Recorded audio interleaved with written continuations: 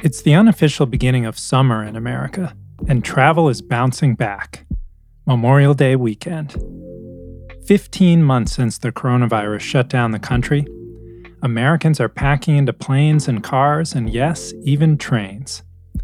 And the politician most enamored with train travel, Joe Biden, who commuted to Washington on Amtrak for decades from his home in Delaware, is in the White House now. He's proposing $80 billion to address long-standing maintenance issues, to improve service on the heavily traveled corridor between Boston, New York, and Washington, and to connect new cities. Things are looking up for America's long-beleaguered railway. But the pandemic hurt.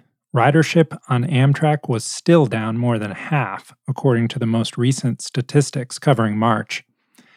It survived thanks to billions in relief from the federal government. Is the future of Amtrak one of mere survival, a third or fourth fiddle in the nation's travel system behind cars, planes, and buses? Or might Biden bring a new era where American rail competes with the fast, classy systems in Europe and Asia? First, a report from our Thomas McKinless. Good morning, everybody. It's Tom Carper on a train. That's Delaware Senator Tom Carper, a Democrat, remotely gaveling in a committee hearing back in March from an Amtrak train. On a train because of my friend Joe Biden. President Joe Biden was in Wilmington for a St. Patrick's Day celebration that morning, and the city was so clogged with traffic that Carper missed his usual train to D.C. I end up on the next train, and I am joining you remotely. I've never done this before, so we'll see how it works out. If I'm jumping around, it's because the train is jumping around. I'm not jittery, it's just the train. Carper gave his opening statement, and the hearing got on its way. About a half an hour later, his train arrived at Union Station a few blocks from the Capitol, and Carper finally made it into the hearing room in person. So, welcome back in the flesh, Mr. Chairman, and we appreciated your remarks while you were still on the train. When God closes a door, he opens a window. And in this case, the window was a Zoom, and it actually works on a train, which I had no idea. So I can just stop coming to hearings. We'll just do it on a train. Carper heads the Senate Environment and Public Works Committee, which oversees the highway portion of Congress's embattled infrastructure package. But the senator is also a big proponent of rail, and he's optimistic that Amtrak will benefit from Biden's big infrastructure push. And he's not the only one. I think Amtrak is the nation's railroad that will lead us into a future of interconnected passenger rail that may be Amtrak, maybe other providers as well. I'm here with the former mayor of Meridian, Mississippi, Mayor John Robert Smith. We're on the top of his apartment building, Senate Square Apartments in Northeast DC, overlooking Union Station. You know, one thing I like about passenger rail, especially if you're spending some time on a train, if you're on a train and you're in the diner, you're going to talk to everyone around you. And it's kind of America's rolling front porch.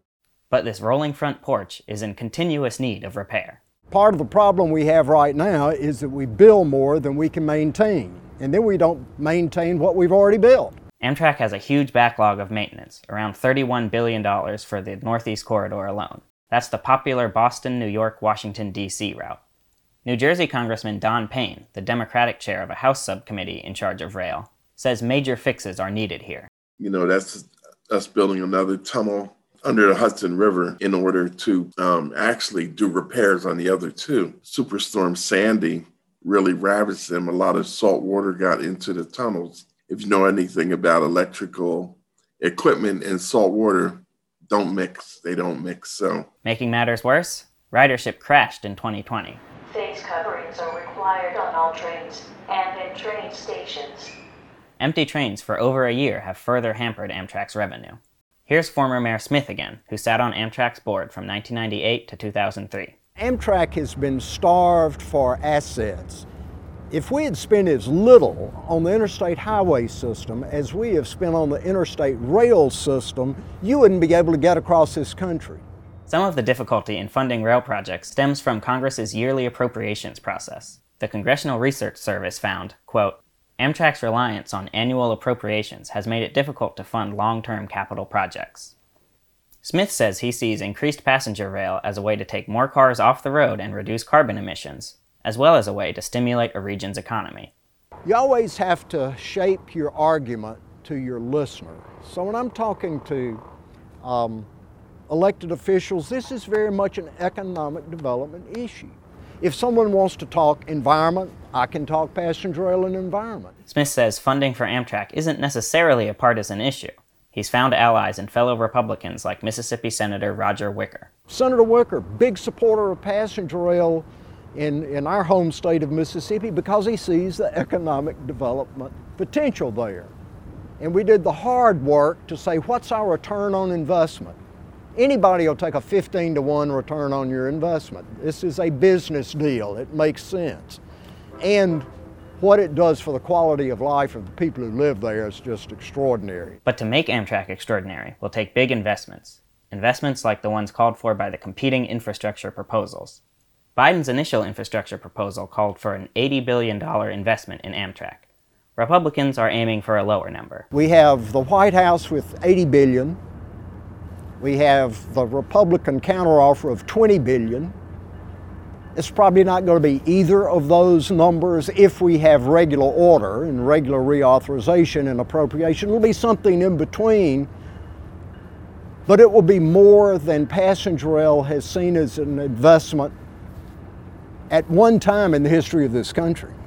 At least one transportation expert is skeptical that any influx of money from the federal government would be worthwhile. You're looking at minor improvements. So you might see some increased service. You might see some upgraded track. That's Mark Scribner, a senior transportation analyst from the Libertarian Reason Foundation. If, say, we get that $80 billion or even $20 billion that the Republicans counterproposed, it's more likely going to be just politically directed projects, not very efficient.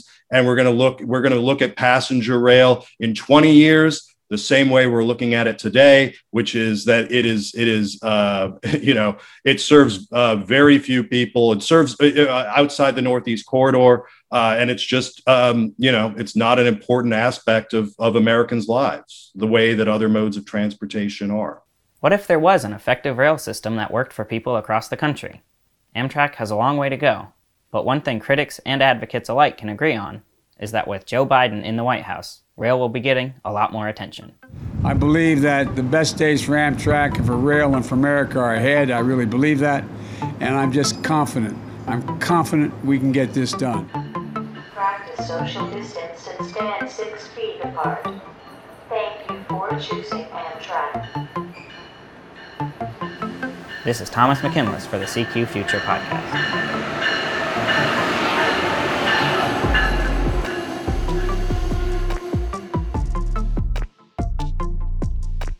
That report was from our Thomas McKinless. To discuss it and the big picture for Amtrak, we now have CQ Roll Call transportation reporter Jessica Werman. Thanks for coming on the show, Jessica. Thanks for having me. Well, COVID was obviously a huge blow to Amtrak. Are people coming back to rail the way they are plane travel? It's coming back. I mean, it's coming back to a degree that's probably a little bit better than transit and a little bit worse than air. So it's somewhere in between, I think, both of those areas. But it's still on the comeback. So given that and the fact that, we're indisputably a nation that loves to drive. Yes. Is there a case? What is the case for investing in Amtrak? So, Amtrak is kind of an interesting thing because both Democrats and Republicans, depending on the specific Democrat and Republican, really likes Amtrak or really doesn't. It's a little like a farm bill, right? So if you have rail in your district, or if you're in a medium-sized city and you have an Amtrak station there, then you love it. Democrats really see Amtrak as kind of part of sort of the larger picture of how do you fight climate change in this infrastructure package. Remember, this infrastructure package looks to kind of re-envision what we do with our nation's infrastructure instead of just like providing a mode to get around, which is what we've traditionally done. It's also trying to fight climate change. And so they see rail as very integral to how they get this done. Rail doesn't have the same level of emissions, they say. They see Europe with its high-speed rail and China with its high-speed rail, and they think, man, this is really something we should be doing more of. So the argument has been, particularly from Democrats and President Joe Biden, known as Amtrak Joe, that this is sort of the way to go. Now, it's expensive. We don't really have that kind of infrastructure, and it takes a lot of money, especially if you want to do high speed. So that's sort of the sticking point. You talked about how one of the reasons to go to trains, part of the argument for trains is that they can help forestall or stop climate change. Mm-hmm. Could the government make that case to a public that is increasingly receptive to it and bring in more ridership? I think the Democrats are making that argument. And part of their argument is if you build it, you can come. I mean, they look at something like the Bright Line from Orlando to Miami as sort of a test case for where people could really use trains as an alternative to getting in an automobile and sitting still and having to drive and pay attention for hours. And the argument is, you do save emissions, and transportation is the largest source of greenhouse gas emissions in this country. So this would be an alternative. Now, the flip side to that is these projects take time, and these projects take a great deal of money. And so in the time that you're actually building this and actually creating this project and standing it up, the cars are still on the road. So it's sort of a chicken egg thing, isn't it? Do you build a more fuel efficient car first, or do you go ahead and take the time to build these trains and these stations and build out the system that we have?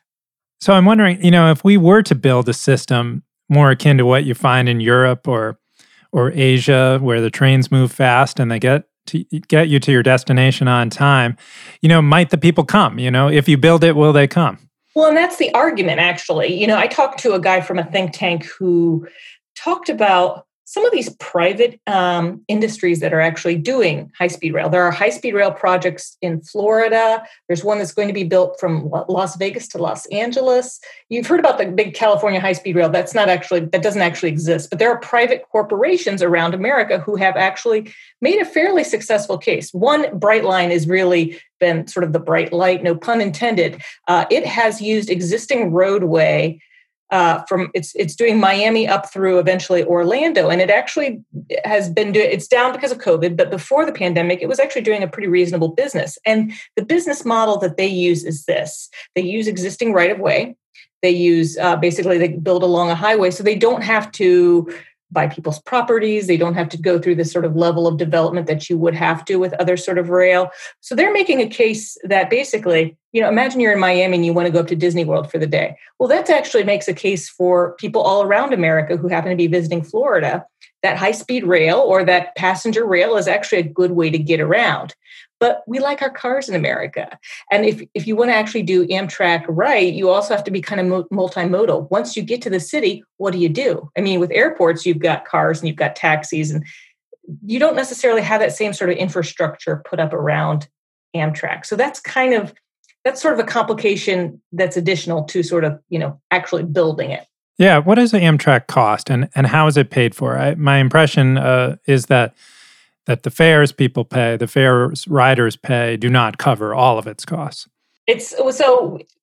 Fares do pay part of it, but it's primarily heavily subsidized by the federal government to the tune of $1 or $2 billion a year. Now that's actually increased over the course of the coronavirus pandemic. Congress approved billions of dollars in addition to what it normally appropriates, and then in this infrastructure proposal, President Biden has suggested $80 billion to basically build out, repair. Possibly do a little bit of high-speed rail. That's a lot more than what Senate Republicans, for example, have requested or have suggested. They suggest about $20 billion. Either, whatever the figure. I mean, they're looking at some sort of substantive increase in Amtrak and what they receive now in federal subsidies. Yeah, and so the maintenance issue has been building for a long time in the same way that maintenance problems are plaguing the subway systems in Washington, D.C., in New York, in Boston, where old systems that have not been adequately maintained are now breaking down. And they had reached really a crisis point as we were arriving at the pandemic. And now, oddly enough, the pandemic has opened up the floodgates of federal money, that we're in this new situation where they're actually, some of these longstanding issues might get taken care of. It's quite ironic. Well, it's interesting to see sort of the way the fortunes have changed so dramatically in a year. I mean, last year, Amtrak was worried about furloughing workers. It was worried about, it had to close down or dramatically scale back a lot of its, its long-term, its long-distance routes. But this year, you've got Amtrak Joe in the White House. Secretary of Transportation Pete Buttigieg is another huge Amtrak guy. And so their fortunes have really changed very, very dramatically. So it's not a matter of whether they get money. It's a matter of how much money they get in this infrastructure package. In terms of maintenance, they've got huge maintenance needs. The thing that people think about is this Gateway project in New York. Now, the Northeast Corridor is really where it's sort of like the bread and butter of the Amtrak system, right? That's where most people use Amtrak in this country. And a key part of that is this tunnel under the Hudson River, and it's falling apart. So part of what they would like to see is to see this bridge, another set of tracks go underneath this bridge, and then the existing tracks be repaired, because the bridge, the tunnel, it was flooded during Superstorm Sandy. It's falling apart. Really, it is. When we say crumbling infrastructure, this is actually crumbling infrastructure. Now, we had a commentator from the Reason Foundation earlier in Thomas's setup piece, and they're a libertarian think tank, and their thinking is that modes of transportation should stand on their own and pay for themselves, and it wouldn't make sense to pour money into something that isn't popular enough with the public to pay for itself. But you mentioned earlier climate change as one reason to fund Amtrak. Another reason I would think is that our roadways are pretty stuffed with cars, and this is a way of easing congestion, moving people. As a driver, it helps you if more people are on the rails, right? Yeah, it's harder. So we're on the East Coast, right? If you're in the heartland of America, maybe it's a little easier to envision making a trip by car. But if I am going from DC to New York, it makes just as much sense for me to take an Amtrak as it does. Actually makes a little bit more sense, because I don't have to deal with parking and I don't have to deal with the traffic issues.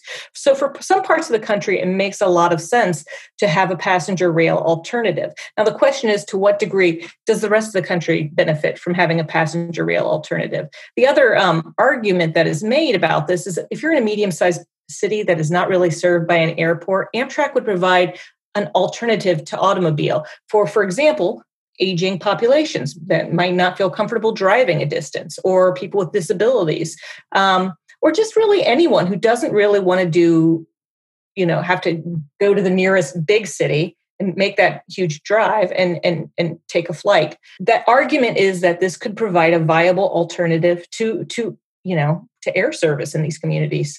Amtrak also carries freight, right? That's part of their business. No, freight is separate, but they do share the same tracks. So Amtrak is passenger rail strictly, and freight, a lot of times they share the same right of way, which becomes a little bit of an issue in terms of making sure that Amtrak can, be available to take the passengers where it needs to go.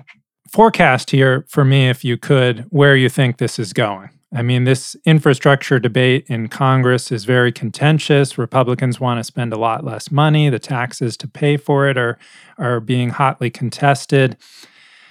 How does this come out? I think we kind of see a little bit more of the same. I think we see some investment in, some capital investment. I think it's hard to envision the sort of massive expansion of passenger rail in this country to the degree that we want. You can't do it with $80 billion is a ton of money, but you still really can't do the things you need to do to create, for example, a big high-speed rail system in this country. Now, you can beef up and supplement what you've got, but I just don't know that we get to 80. 80 is a huge sum of money, particularly for, a company that is profitable, for example, in the Northeast Corridor, but less so in the long-distance routes. So, I hate to predict status quo, but it sure is the easiest, and maybe it's the laziest thing to predict. but in Washington, it's a safe bet. Yeah, status quo is always sort of this: if you're putting money on the table, put money on it, staying the same, right? It isn't strange for me to envision the idea of some money into some of these rail systems that really do need to be updated. So a little bit faster, but not full on fast. You're not getting on the bullet train in DC anytime soon. So, Jessica, I've been lucky enough to take the TGV in France, which is their high-speed rail, and it's truly incredible. It gets you across the country in just a matter of hours. And the train was full. Very popular mode of travel there in Europe, and my understanding is the same is true in parts of Asia. Why is this just accepted as part of life, as something really important in other parts of the world, but it hasn't caught on to that degree here? That's a great question. I mean, I would say that in Europe, for example, it's just not as, we are a very spread out country, right? We're huge. I mean, in Asia, they do have this, Asia is a little bit more comparable. It's sort of, it's laid out, it's far afield. In Europe, it's less so. And I think a lot of it, quite frankly, it's cultural. I mean, I think culturally, we have a love affair with our cars. We have basically since the advent of the automobile. And I think that's been the thing that people have felt more comfortable using to travel in the distances that, not in the long distances cross country. That's obviously where you fly. So I just, there's sort of a love affair with the idea of trains, but I just don't know that it's been in sort of widespread use in our country. I mean, it's just not been the day-to-day thing we've used because we've been so reliant on the automobile. Jessica, thanks for coming on the show. Thanks for having me.